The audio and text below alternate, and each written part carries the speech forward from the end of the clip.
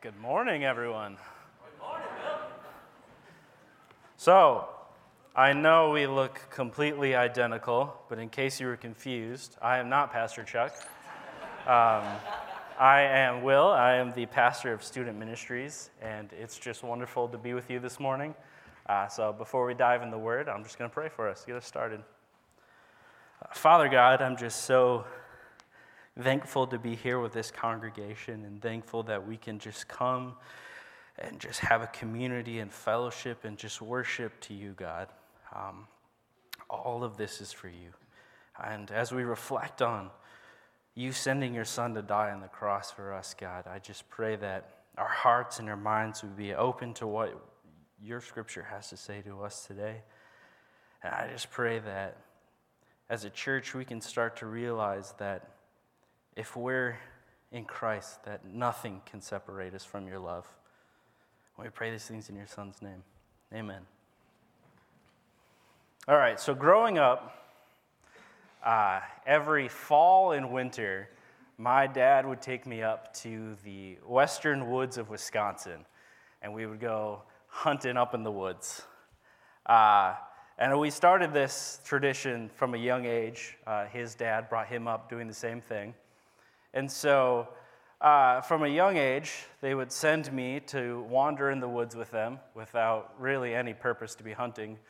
More, I think I was the dog scoping out everything for them. But one year, they decided to give me a little bit of trust and a little bit of lenience. And so we split up on the hillside. My grandfather was at the bottom of the hill, my dad was at the middle of the hill, and they sent me to the top of the hill. This also could have been because I was not a quiet kid in the woods, and so they were probably sending me away from scaring everything. But we all walked in a line. And as a 9 or 10-year-old, after about 15 minutes of doing this, I started to wander. My mind started to wander. I started just daydreaming in the woods. All of a sudden, I find myself lost in the woods. My grandfather, my father, was nowhere to be found. I was in woods that I wasn't fully familiar with. I was scared. I was lost. I was confused. And I didn't know how I got there. And so I did the only thing that I thought was possible to do. And so I just yelled out to my dad. And not very far from me, I heard a what. And I'm not sure what his tone was, if it was like, why are you interrupting this, or what do you need? But the thing was, while I was completely lost, and I was completely confused and just in the woods, my dad knew where I was the whole time. He could see exactly where I was the whole time, even though I couldn't see him. I thought I was lost, and I thought I was gone. I thought I was going to live in those woods forever. But oftentimes, we think we're way too far from God. We feel like we're too much of a sinner, and we're too far away from God. But the reality is, even when we can't see how God is working, God is there. And nothing can separate us from the love of God. So the last few weeks, we've been in the series of Emmanuel, God with us. And we looked at what it means to be God to be with us in captivity and how he led us out of that. And then we got God with us in the tabernacle. It was God's presence while they were roaming. And then we looked at God with us in the temple, which was a permanent place that God dwelled with.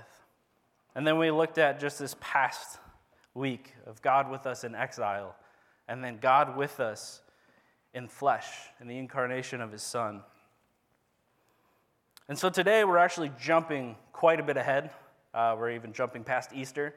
And we're going to look at what it means for God to be with us post-cross, and what it means that God is with us post-death and resurrection.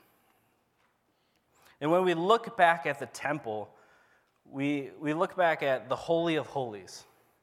So God's presence was in the Holy of Holies. It was an area that was guarded off with curtains, and only the highest of priests could go there once a year to atone for Israel's sin.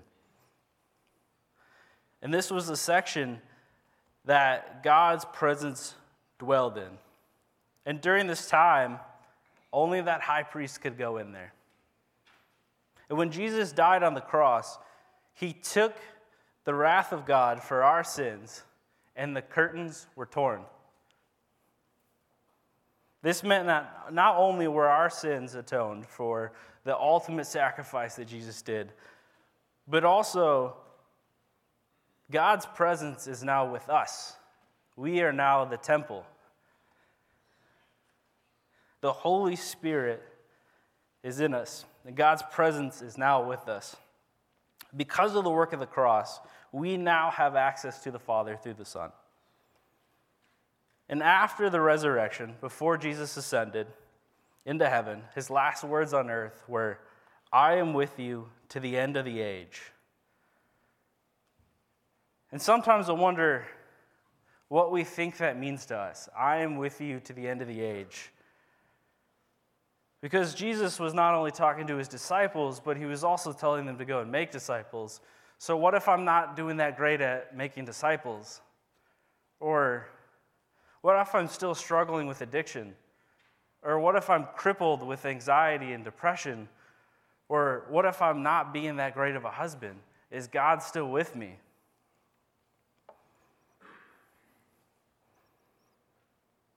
And as a believer, we understand that we receive the Holy Spirit and that God is with us. But sometimes we figure in our minds, well, I've gone too far. I've sinned too much, so I'm going to keep stepping back away from God. And we feel like that his presence is no longer with us. And if you're like me, maybe you felt that at times. You felt far away from God's presence. But as we're going to read here, Paul and I are here to tell you that nothing can separate you from the love of God. So, if you have your Bibles, we're going to be in Romans 8:31 through 39.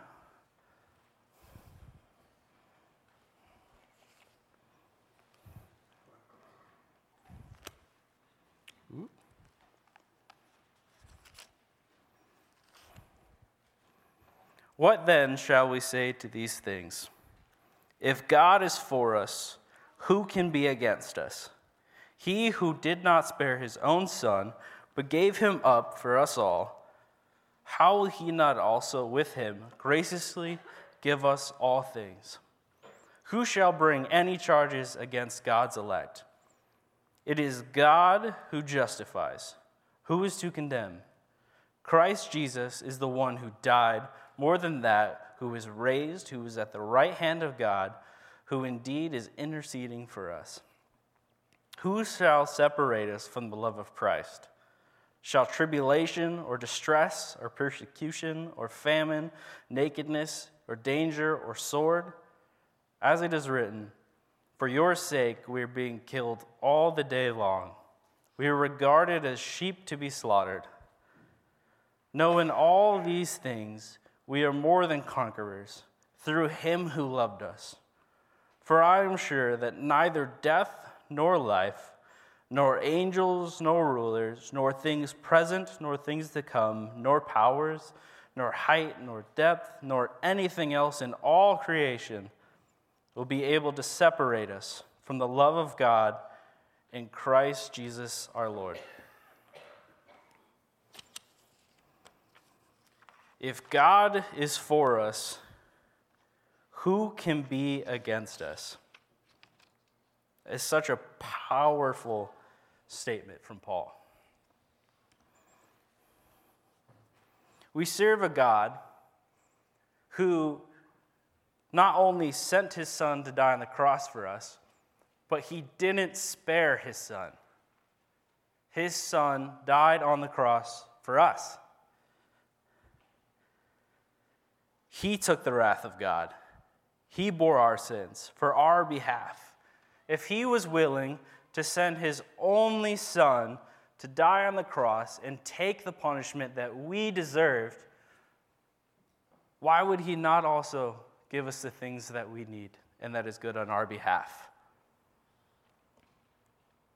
Now, the thing is here, there's a caveat to the things that we need, because sometimes the things we think we need are not the things that God knows we need.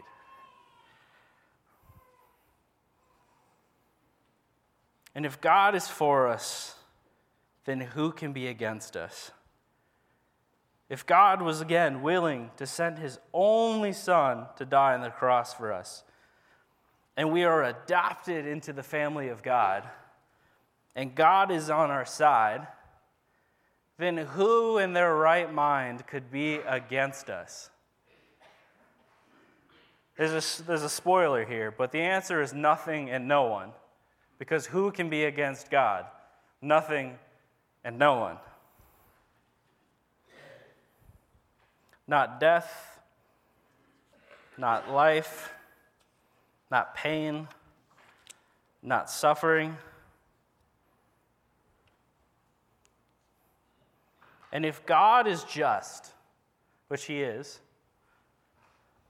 and he is the one who justifies, as his children, who can bring charges against us?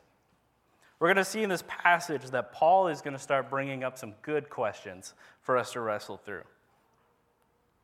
And if Jesus, the Son of God, died and rose from the grave and is the intercessor on our behalf, then who can separate us from God's love? Nothing. Paul states this, that nothing on earth can separate us. Not trials, not tribulations, not our addictions, not depression, not even death. Even when all feels hopeless and you are at the end of your road, if you believe what Christ Jesus has done for you, then nothing can take you away from God's holy love. And we see this in the psalm that Paul is referencing in verse 36. For your sake we are being killed all the day long. We are regarded as sheep to be slaughtered. That's a very strong thing for Paul to be saying. For your sake we are being killed all the day long.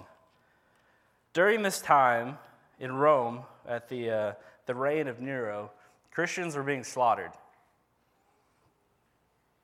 And what Paul is saying is, even though I am seeing my fellow believers and Christians being slaughtered by the Roman sword, not even that can separate them from God's love. Because we have a God who has conquered death. So why would death separate us from God?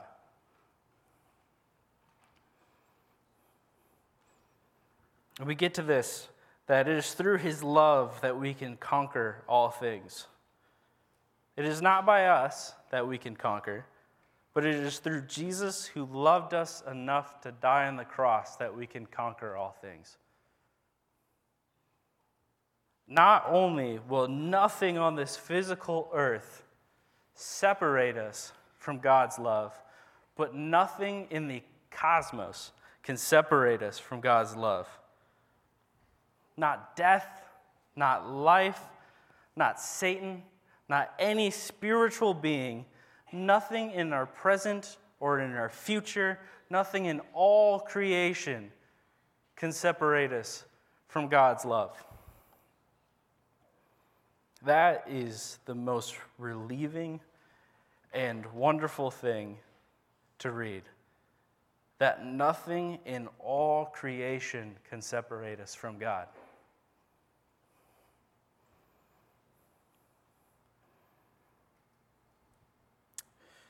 It's Emmanuel, God with us.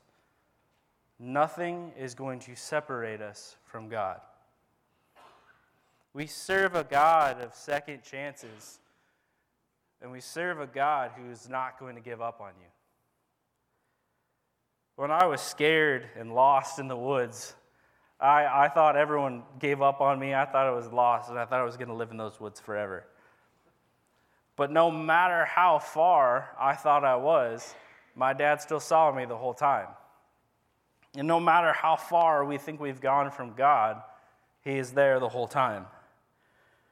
Because no matter how far you think you've gone from God, you haven't. Reading this, I think of Jonah, the prophet Jonah. Jonah got in his boat, and he tried to flee from the presence of God. He tried to go off to Spain, which at that time they didn't know America existed, so they thought Spain was the end of the world. So Jonah literally tried to go to the end of the world to flee God's presence, but God was still there.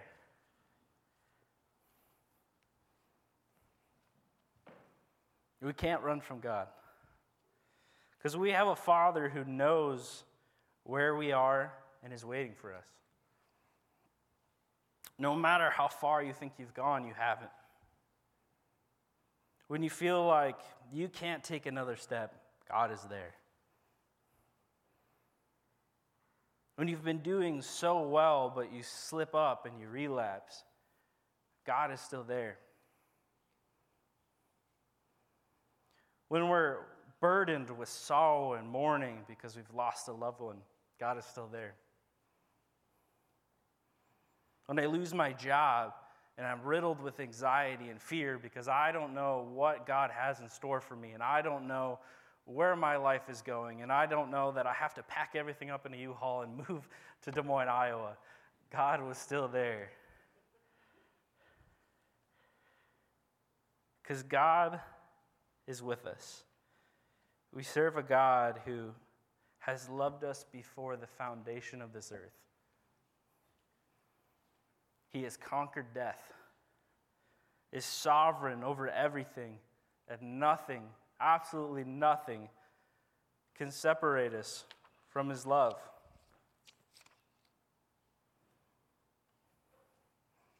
So I ask you today this: do you believe that? Do you have your faith placed in a God who is never going to leave you?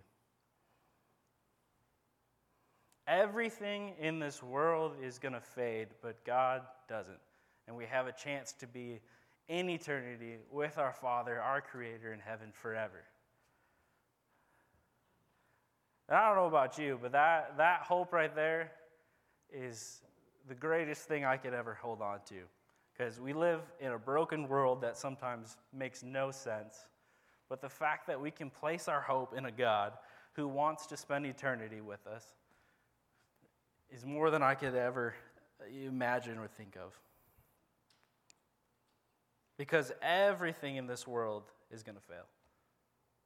Our leaders, our politicians, our jobs, our cars, the people around us, they're all going to fade.